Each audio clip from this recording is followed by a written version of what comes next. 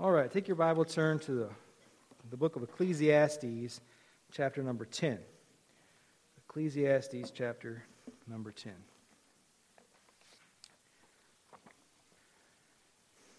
Solomon says this: "He who digs a pit will fall into it, and a serpent will bite him who breaks through a wall." The Authorized Version here has the word hedge. A serpent will bite him who breaks through a hedge. He who quarries stones is hurt by them. He who splits logs is endangered by them. Now let's make a short prayer together, and then I'll give you this talk. Father, this is a time change Sunday. These people don't seem to be too tired right now, Lord, but I know that when the preaching starts, it's easy to get tired, and I pray you'd help us all to be sustained with help from on high. I pray most of all, Lord, that our hearts would not be drowsy towards you, that you would awaken us, Lord, with spiritual hunger and appetite. And I pray, Lord, selfishly, I pray you would do that in my heart most of all. I pray these things in Christ's blessed name. Amen. Now, my dad has always said that the book of Ecclesiastes was written after the time of Solomon's apostasy. Solomon was a great man, a man of faith, but he apostatized for a time, turned away from the Lord, but it seems like he comes back to Jehovah in the end of his life. And I think my dad is right, because this book of Ecclesiastes is a collection of sayings written by a man who had lived some. Now, look at Ecclesiastes chapter 1. Listen to what it says here in chapter 1, verse number 12. Solomon's talking about what he's doing. And he's writing from in retrospect. He's lived and he's looking back. Now, this morning I was talking to somebody just for the service about the truck that fell through Mullet Lake. A guy was ice fishing out there and he drove through the lake and he fell through. Did you guys see that on Facebook this morning? Somebody in the church shared it. It's such a funny thing. And I asked, well, how old was the guy driving it? I figured it'd be somebody, 16, 17, 18, somebody who doesn't know any better. What? This turns out to be somebody who was a very wise man of 40. Now, when you get to be 40, you've lived long enough to know some stuff. You don't know everything, but you know some things. And you kind of learn, you can look back across life. The book of Ecclesiastes is Solomon looking back in retrospect across life, and he says, this is what I've learned, this is what I have observed. And of course, you have that great summation at the end of Ecclesiastes where he says, here's the conclusion of the whole matter. We should fear God and keep his commandments because he's going to judge us for everything. So Solomon's basic understanding is we should pay attention to God and what God wants us to do. So here's what Solomon says in verse 12. I, the preacher, have been king over Israel in Jerusalem, and I applied my heart to seek and to search out wisdom by all that is done under heaven. This is striking to me. It is an unhappy business that God has given to the children of men to be busy with. God has given us an unhappy business. The unhappiness is caused by the pursuit of wisdom and knowledge sometimes. There is a certain bit of sacrifice and drudgery that comes from seeking wisdom, and then the more you know, sometimes there's either two responses to gaining knowledge and wisdom. You either learn stuff, then you want to know more, or you wish you didn't know what you know. Or you wish you didn't know what you know. So, now this section I read to you in chapter 10 is said, here the following commentators give us this advice on verses 8 and 9. John Gill, of course, the greatest theologian to ever live, eclipsing all people everywhere of all time. John Gill says the following clauses are proverbial expressions teaching men to be wise and cautious, lest by their conduct they bring mischief, trouble, or sorrow upon themselves. Warnings, lest they bring mischief upon themselves. Albert Barnes, same era as Gill, he said, they recommend that a man who would act wisely ought to be cautious when taking any step in life which involves risk. Any step in life which involves risk, which basically we could expand that to say every step you take in life involves risk. Charles Bridges, in his commentary on Ecclesiastes, he's citing a man named Thomas Chalmers, who was a pastor in the Free Church of Scotland. He says, "Let there be neither a secret conspiracy against the established order of things, nor a violent inroad on its fences and landmarks, because there may be a recoil on the perpetrators themselves, just as the renders and pullers down of things material are in danger of being hurt therewith." Now what he's saying is the way things have been established, the way things are, maybe you shouldn't mess with it, right? Lest you hurt yourself. Now back here, when we did the renovation back here, I see Mary Husselink over here. And when I walked into the renovation, the first day of renovation, of demolition, I walked in the back there and saw Mrs. Hesselink with a sledgehammer. I kept my distance. But then, after a while, she was knocking down a wall back there, and I thought, I'm going to go over there and help her out, and she was pow, pow, pow, hitting the wall. And then, when you got two people, she's on one side of the wall, I'm on the other side of the wall.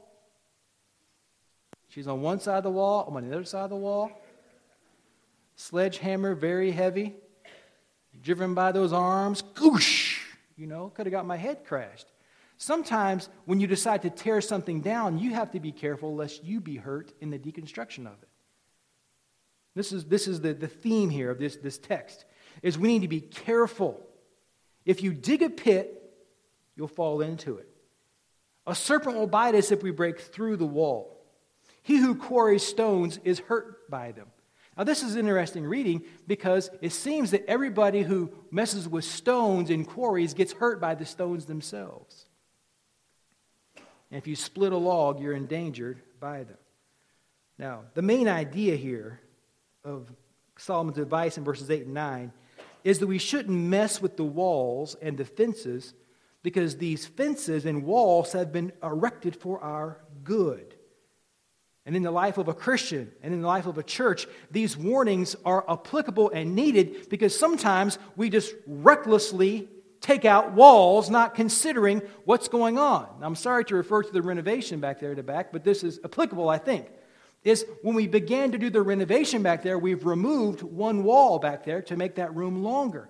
But before we knocked out that wall, we had to be sure that that wall was not a load-bearing wall, lest we knock the wall out and bring the whole thing down on our heads. You have to be careful when you deconstruct things. And so we need these warnings in Scripture. I need these warnings and you need these warnings. And every person that I know of who cares about the things of God in any way needs a warning like this.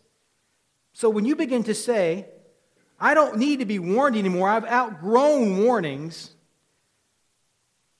let me caution you lest you wind up driving your truck into Mullet Lake. You got to be cautious. Heed the warnings.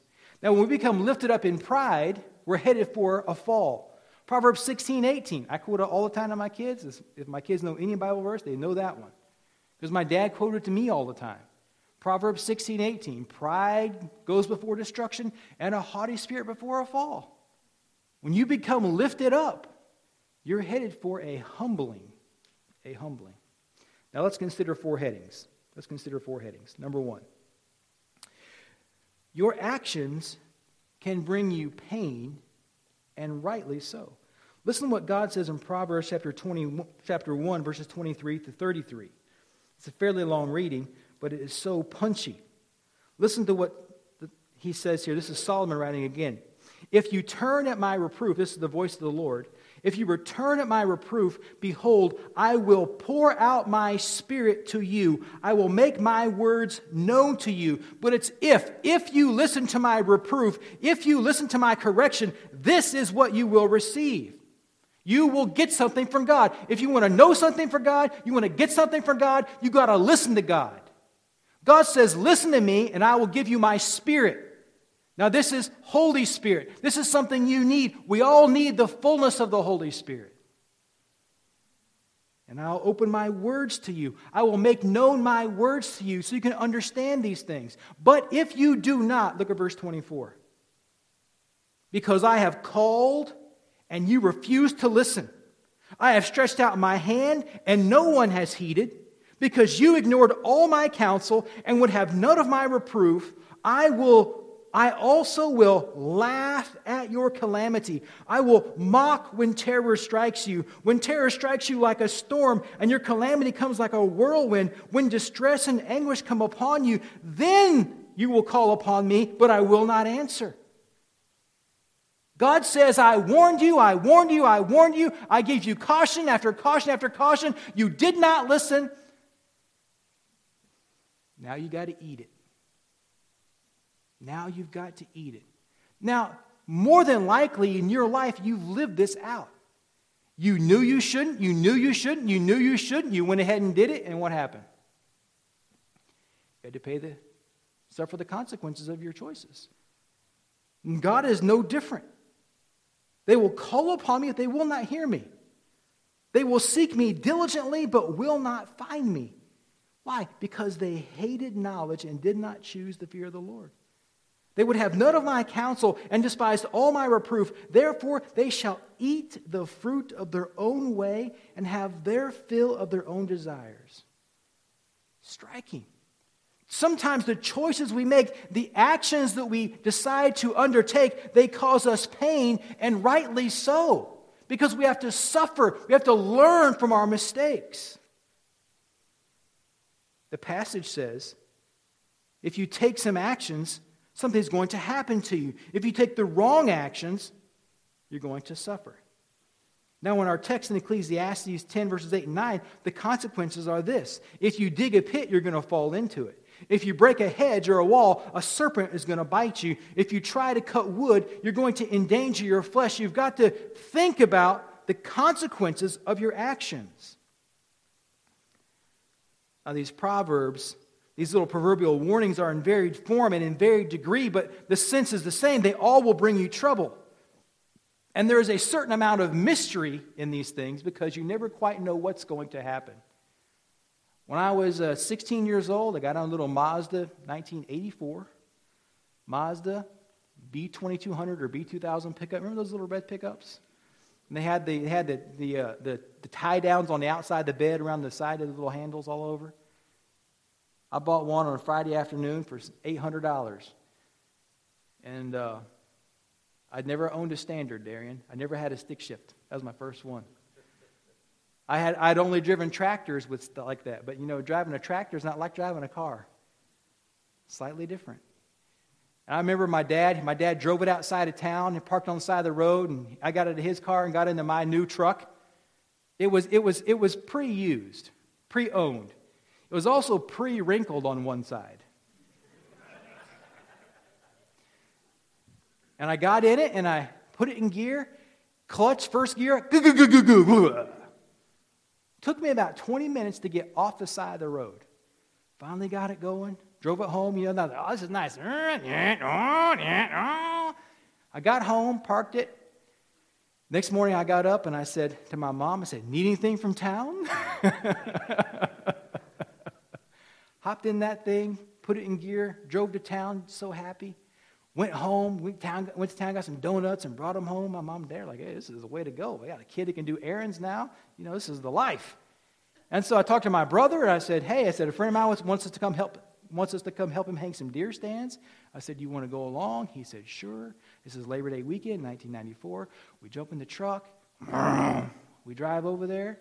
And on our way back from hanging deer stands, we've been hanging on the sides of trees 30 to 40 feet in the air without a harness, as God intended, hanging deer stands and getting everything set up.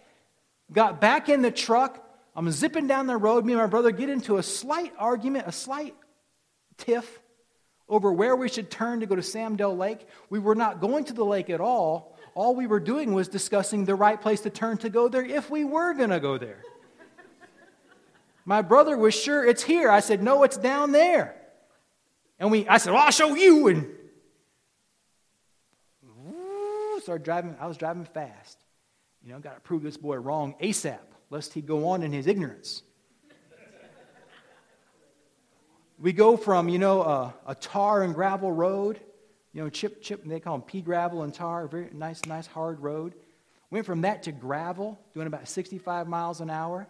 When we hit that gravel, the back of that truck started, we hit a tree, head on, doing about 65, not wearing seat belts. I had a Mazda tattoo on my chest, from the steering wheel. Punched out the windshield with my face. That's why I look so great today. My brother broke his leg. He had to drag himself out of the truck. We had no idea what was going to happen. I had no idea of the consequences of my actions. I knew I was speeding. I knew I was going fast. I knew I was being a little bit reckless. I had no idea that within an hour or two I was going to be on a helicopter. They life-flighted me to a hospital in Indiana. Took my brother by ambulance to a bone trauma clinic. I mean, those few moments, just kind of wrecked our life for about the next year. Hospital. My brother didn't walk without crutches for a year because they broke his femur. They had to put a steel rod in it. I mean, he got all jacked up. I mean, it's just, you never know what's going to happen.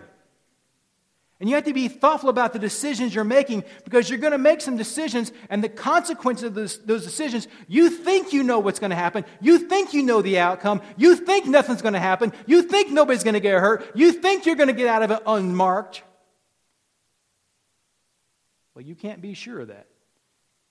You never know. It says here, if you dig a pit, you're going to fall in. Who digs a pit planning on falling in? Who digs a hole and plans on falling in? Who tears down a wall and is afraid a snake's going to come out and get you? Well, not up here. We don't worry about it. You don't think about these things. You may walk away from a fall. You may walk away from an endangering moment. But then again, you may not. Now, my mom's stepdad was bit by a rattlesnake when he was 15 years old in Kentucky, and he survived. My mom's stepdad. Now, I'm sorry to say we kind of wish he hadn't survived, but that would be mean. But he did survive. But in 2014, where we lived at in Oklahoma, there's a big wildlife refuge called the Wichita Mountain Wildlife Refuge. Believe this or not, it's supposed to be one of the most visited of all the refuges in America, which I find hard to believe compared to some other places, but it's pretty nice over there. There were 2 Marine second lieutenants over there, goofing off, hiking in the mountains. One of those guys, 23 years old, got bit by a rattlesnake over there, and his 2 buddies, they're with him, he had 2 other lieutenants, they carried him back to the car. By the time they got into the hospital, they were so far back in the refuge, by the time they got to the car, got to the hospital, the only thing they could do when they finally got him out there was they cut off his leg at the knee. Now that's a young guy in his early 20s, completed college, went through officer training, and he's beginning his military career. His future is bright. And he gets snake bit and gets his leg cut off. My mom's stepdad got bit by a rattlesnake. He didn't die. Didn't get his leg cut off. He recovered just fine. Now what they have in common is my step-grandpa, and the Marine second lieutenant. They were both teasing the snake. They were playing with the snake. You never know what's going to happen. This is what Solomon is saying. You don't know. There's an old story from my youth. And preachers used to tell this story. And I don't know if it's a true story, but it's well said that I heard when I was a kid many times. About a soldier who was home on furlough. He was married. His wife is in a distant town, and he's there on furlough. He has leave time, and he seeks comfort and compassion and sexual gratification in the arms of a woman he doesn't even know. A one-night visit. And he wakes up the next morning, goes into the bathroom to wash his face, and sees on the mirror with lipstick she's written, "Welcome to the world of AIDS." I mean, you don't know what's going to happen.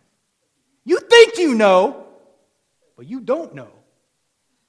So you got to be careful with decisions that you make. You've got to be careful.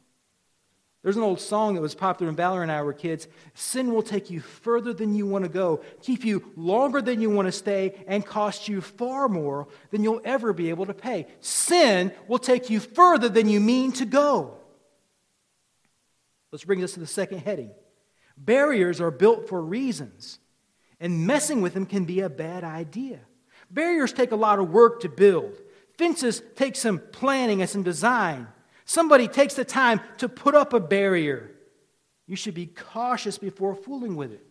The old adage is, before you take down the fence, better figure out why it was put up in the first place. Now listen to Deuteronomy 7. Take your Bible, turn there. Deuteronomy 7, verses 1 to 5. A short reading.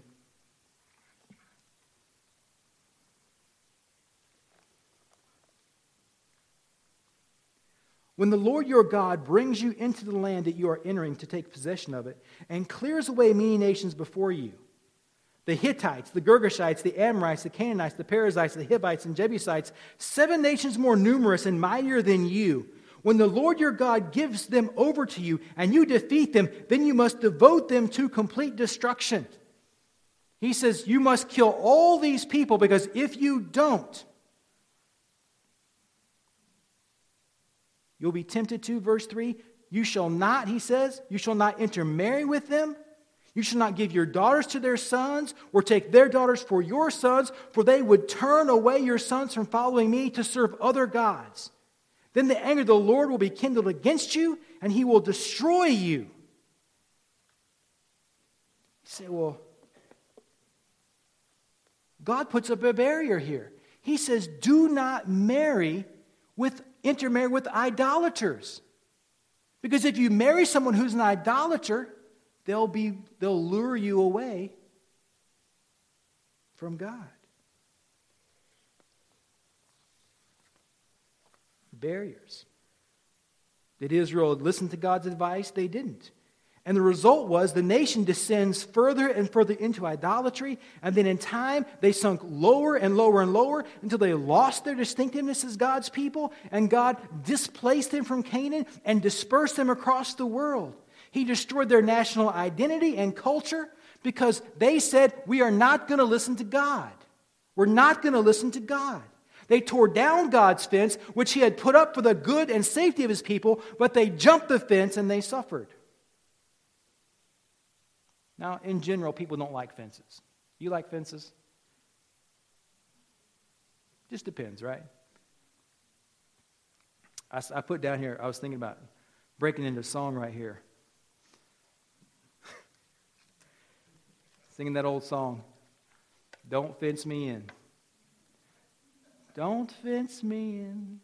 Let me stand in the east where the breeze commences. I can't look at hobbles and I can't stand fences. Lock me up forever, but I ask you please, don't fence me in. That's a great song, especially when Roy Rogers does it. Anybody else is substandard. We don't like fences in general, but a fence is a mighty handy thing when it's in the right place. Mighty handy when it's in the right place. And wherever God has erected a fence, I want you to listen to this carefully. Wherever God has erected a fence, it's in the right spot. Because God doesn't make any mistakes. God makes no errors. And if God has put up a fence there, you would be wise to keep out. You'd be wise. But what happens to you and me is we're not wise. We're dumb. And we poke our hand through the fence and get bit by a snake. That's what happens.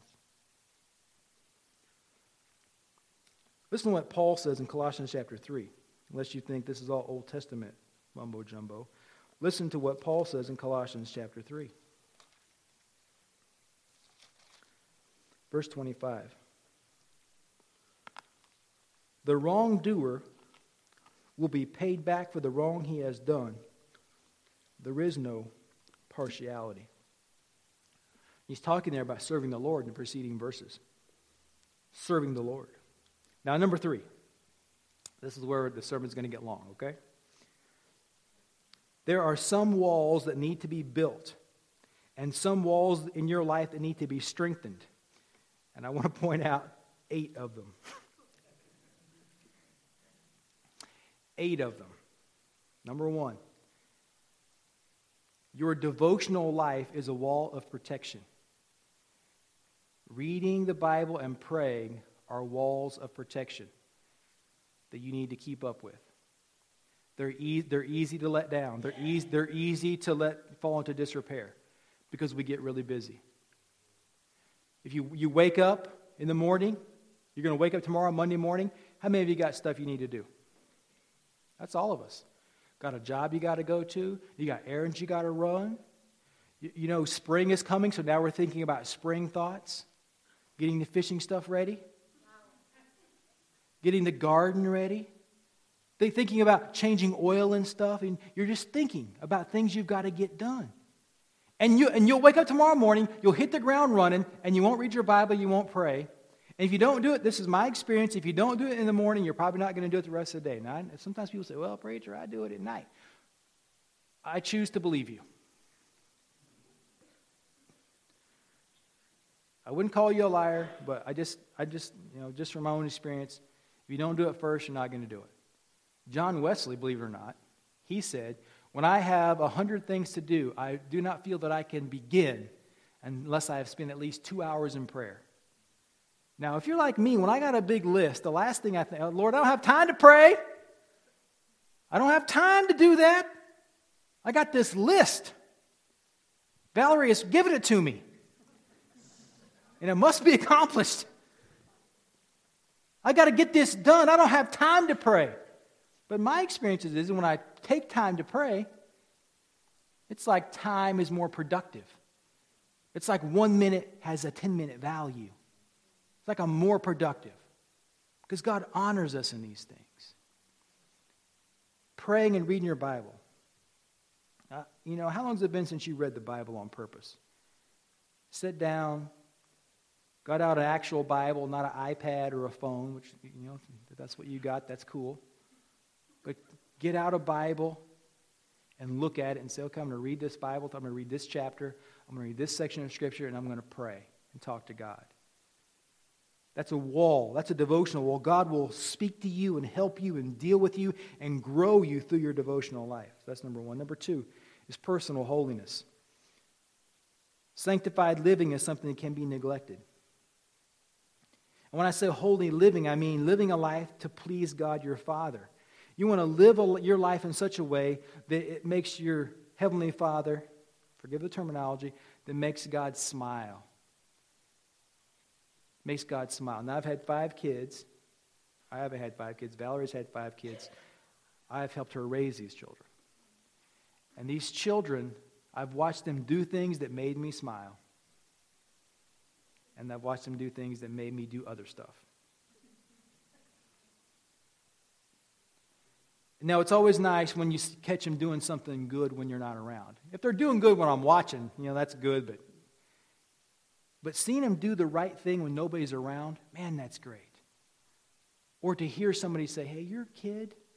And not when they compliment talent so much as when they compliment character. That's so much, it's so superior.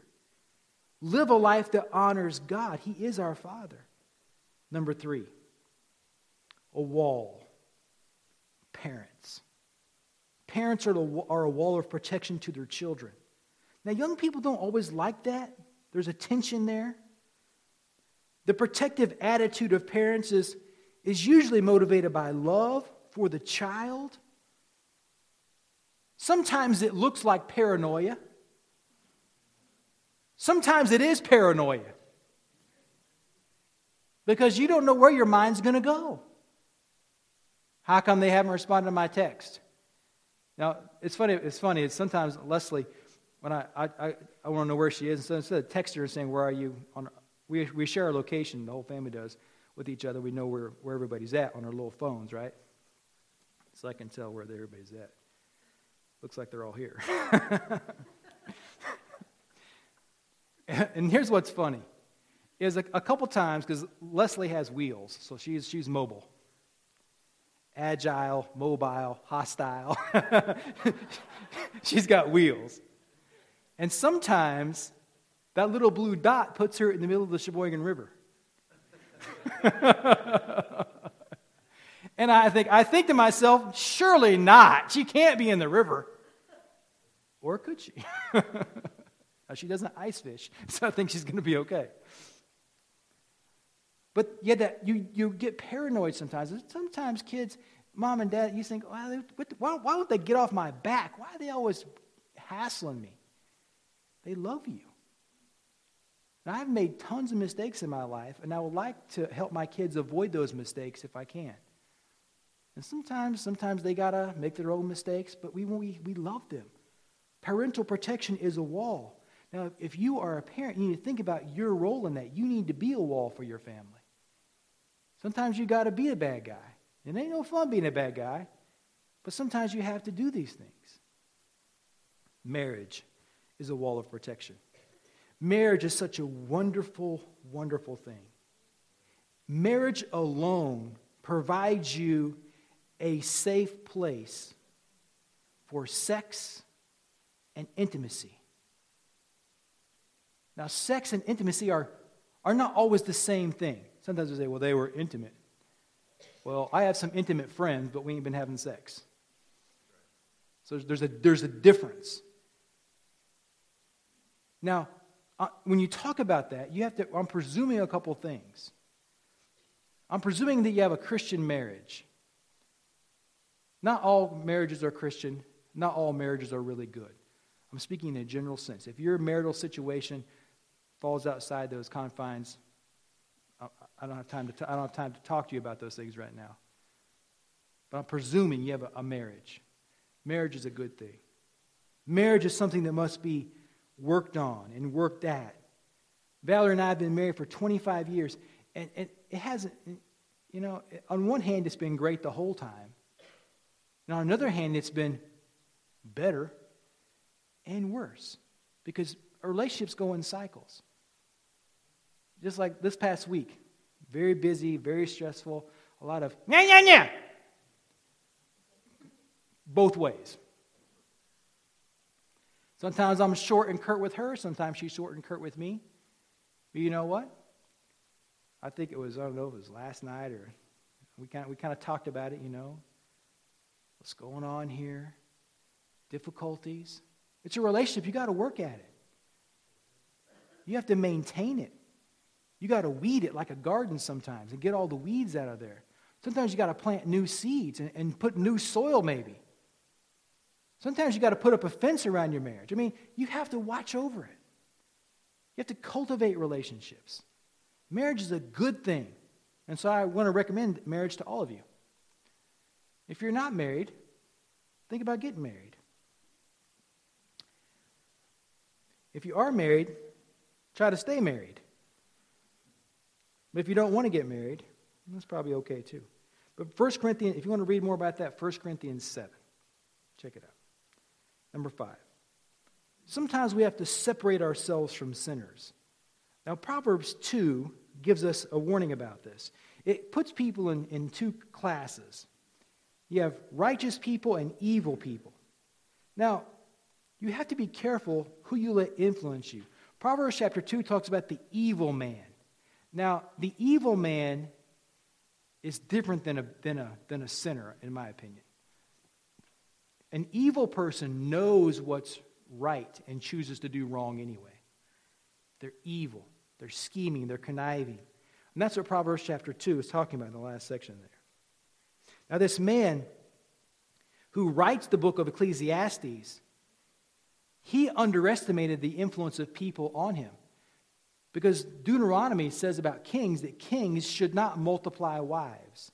They should not multiply wives, but Solomon, the guy who's writing this to us, he has 700 wives and 300 concubines. And these are not all fine Christian women. These are women who are idolatrous pagan women. And the wives, their influence on him, lured him away from God, lured him into idolatry. You can be influenced by the people around you. You don't realize it. Now, most of my time is spent by myself. I come to the church. work in my office, and people come and see me. But like probably 60% of my time I spend alone. I live right inside this noggin right here. And then I got books, right? But Valerie and the kids are all out here in Sheboygan. And one of the most disturbing things about them is the way they're starting to talk.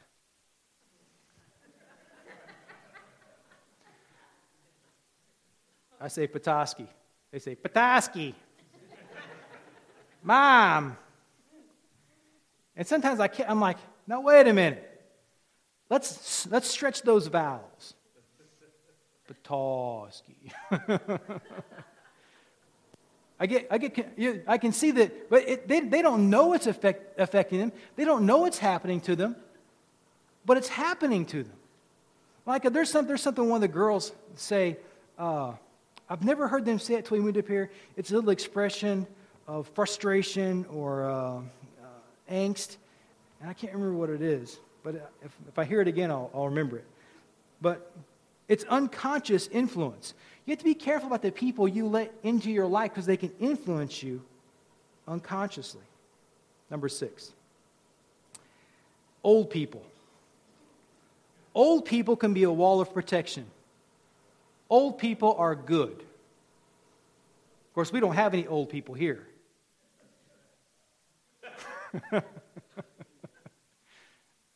Let's all get Dave after church. Titus chapter 2 talks about, it uses the word aged men and aged women in the Authorized Version. Isn't that nice? The aged men and the aged women, that they should instruct the younger men and the younger women. That they should be an example to them. Older people, they have some experience, they have some wisdom. And they can be a wall to us. They can be a wall of protection to say, I don't think we should do that. That's not the best choice. Churches usually have a fair amount of older people. And they're good. They're a wall of protection.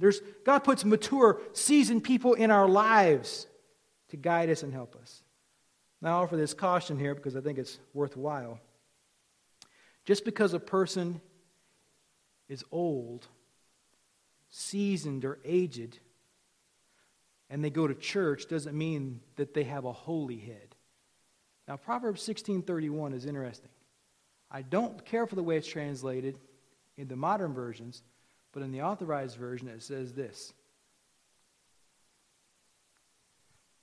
The hoary head, or the gray head, is a crown of glory if it be found in the way of righteousness. Now, the newer version is translated completely different, but the Authorized Version, I really like that translation. The hoary head, the gray head's a crown of glory if it's found in the way of righteousness. Just because a person's got white hair doesn't make them a saint. Just because they've been going to church for 117 years doesn't make them a spiritual giant. If it be found in the way of righteousness. Now, there's an interesting story about this in 1 Kings chapter 13. There's a young prophet who's called to go down and give a prophecy against Jeroboam's altar. And the Lord says to him, when you go down there, after you give the prophecy, you get out of town. And get out quick. Don't dawdle. Don't eat. Don't drink. Don't turn aside. Don't do anything. He goes down there to Jeroboam's altar. He gives the message and leaves. And on his way out of town, the Bible says an old prophet stops him and says, hey, I too am a prophet. And the Lord told me to tell you to come to my house and eat. And the young prophet is kind of like, well, if he's a prophet, he's an old, aged, respectable preacher, I should listen to him. He turns aside, he goes and eats with the old prophet. After dinner, he says, I really need to get going. He gets on his donkey, he rides outside of town. When he gets outside of town, a lion attacks him and kills him and tears him, but the lion doesn't eat him. The lion just sits down and watches guard over this dead body. And the people of the community come by and they see this strange sight. I mean, they've seen people killed by wild animals. This is the wild, wild east. They've seen this before, but what they've never seen before is a dead body killed by a lion, and the lion just sitting there, kind of keeping watch. Well, the people, they go back and they tell the old preacher, the old prophet, they say, hey, that young prophet who was at your house, he got killed by a lion. The lion's out there. And the old guy goes out there and gets the body and takes it back. You see what this young preacher, this young prophet didn't realize, didn't pay attention to, was when you have a word from God, it doesn't matter what any old codger says to you. When you have a word from God, it doesn't matter what anybody says to you. You don't listen to them. God is over all things and all people, right? So, old people are wonderful if they're in the way of righteousness. Number 7, a church is a wall of protection. A church is such a wonderful, wonderful thing. A local, visible fellowship of Christians is such a wonderful thing. In many ways, the local, visible church is superior to the universal church because the local church is where you can see people, where you can be around people, where you can hear objective teaching and preaching. It is here in the assembly of the saints that you can be warned, loved, teased, and pointed in the right direction in the local church. The local church is a wonderful, wonderful place. Number 8, a pastor is a wall because he stands for truth. He stands with you. He stands for you. And sometimes he even stands against you. The Apostle Paul says in Galatians, have I become your enemy because I told you the truth? Sometimes the truth is unpleasant to hear, but so necessary. These are 8 walls that we have and that we need to nurture and care for. Now, over time, it's easy for us to let these walls slide or fall into disrepair. Now, what should you do about these broken down walls? Rebuild them. It's going to require repentance and restoration. It can take some effort, but it's worth doing to rebuild the walls. Now, here's the 4th thing, and lastly. There are walls that need to be defended. Walls that need to be diligently defended with daring bravery. Now, we as Christians, as God's people, especially as a church, we have to be on the defensive sometimes, taking precautions of being watchful over our fellowship. We have to always defend the gospel from perversion and error. The gospel is always under attack. You may say, well, what is the gospel? The gospel is the death, burial, and resurrection of Jesus Christ. Jesus Christ is the Son of God come down from heaven. He was the eternal Word. He was made flesh. He dwelt among men. He lived a sinless life, never sinned in thought, never sinned in word, never sinned in deed.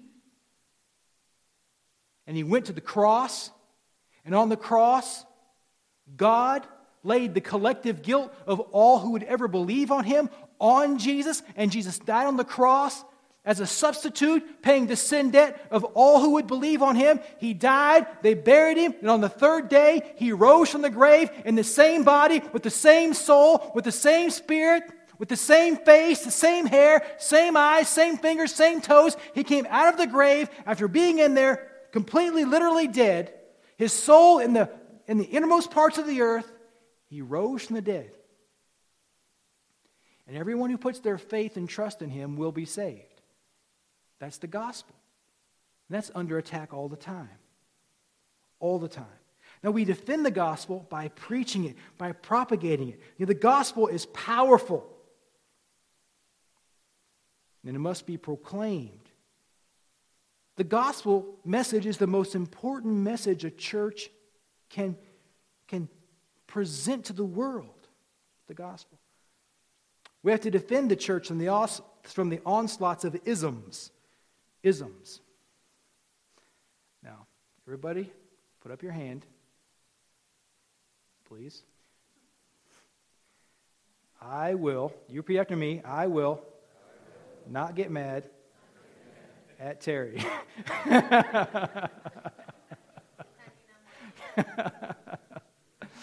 So here are a bunch of isms. Pragmatism. Running the church like a business or a soul factory. Pragmatism. If it works, it must be good. Well, that's not always true, is it? Pragmatism. We have to guard against it. Schism.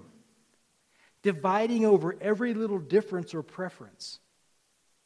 If people quit their jobs or their marriages over every difference that people quit churches over, there would be no institution of marriage and no skilled labor force anywhere. Schism. Dividing. For some reason, churches are always dividing. And I guess it's just the way people are. Schismatic sometimes. We have to guard against elitism as a church. Elitism. When you have the right doctrine, the right practices, the right view of Scripture, it's easy to become arrogant and proud. Now, I think that we have the best church in Sheboygan. Hands down. Although, and mostly I think that because there's no right way to say that. That doesn't sound like a jerk. But I mean, I think we have a great church. I think we have the best church in town. I think we have the best church in town. And people go to other churches. How should they feel about their church? The same way. They should be committed to those churches. I'm not saying it's the perfectest church in town. I know we're not perfect. But we have to guard ourselves against becoming elite. Looking down our long, bony noses at other people. Elitism. We have to guard against, now here's some isms that are new. We have to guard against wokeism. We have to guard against transgenderism. There's all kinds of isms that come up that violate what Scripture says. And you have to guard against these things. You have to be on watch for them because they creep up. They creep in. They're like vines that creep in, and before we know it, they've taken over. We have to guard against cronyism in the church. That's being more devoted to friends than we are to the truth. And that's another creeping evil. There comes a day when you have to choose to side with the truth or with friends. By the truth and sell not. The truth is very important. The truth will set you free, but error will enslave you and take you hostage. Now, no church is above decline.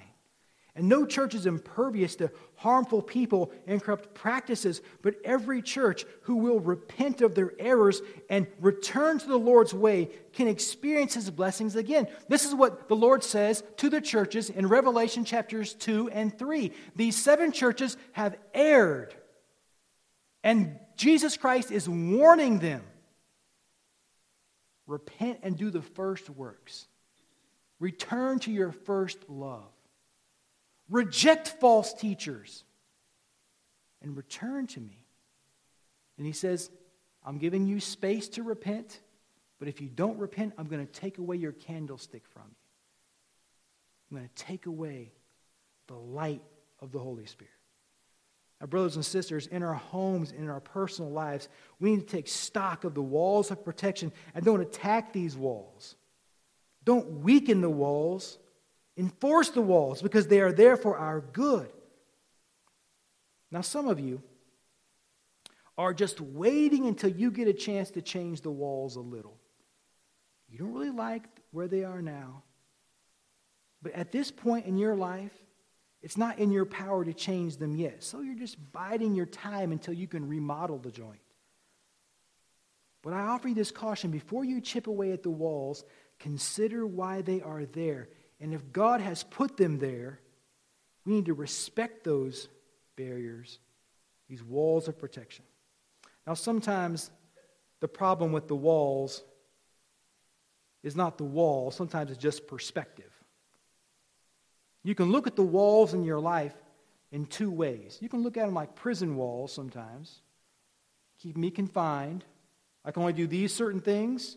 Are you kidding me? Or you can look at the walls as the walls of a fortress, as walls that are keeping you safe from making bad decisions. Walls of a fortress. When the enemy is attacking you, when they're hunting you down, you want to get behind a wall and hide there. And error is a pernicious enemy. The voice of God says these walls are built for your safety. These are walls that God has laid down. And it's the voice of Satan that's out there calling to us saying, come beyond the wall. Climb over the wall, it's better over here. Go ahead and break through that wall. I'm out here waiting on you. When you break through the wall, a serpent will bite you. And you might get your whole body through the wall and get a distance from the wall, but he's out there. Walls of protection. Walls that God has set up. We should maintain these walls. This is the advice of Solomon, the preacher in Jerusalem. Let's pray together.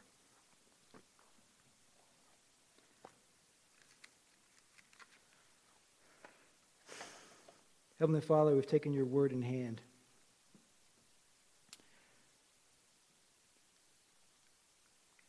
And Lord, I confess my own dissatisfaction sometimes with the walls, with the truth, with the thou shalt nots, Lord. And Father, I confess my own apathy towards the condition of walls in my own life and heart sometimes. And Lord, sometimes without my realizing it, I've been digging at the wall. And I pray, Lord, you'd help me to not do that. Help me to live within the barriers that you have set up. Help me, Lord, to be a son that makes you happy. A son that is pleasing to you. Help me to pursue you with all my heart, all my mind, and all my soul. And Father, I pray for my friends here, my brothers and sisters. I pray that you would help them too. Help us to be the people of God that we ought to be. I pray these things in Jesus' holy and glorious name.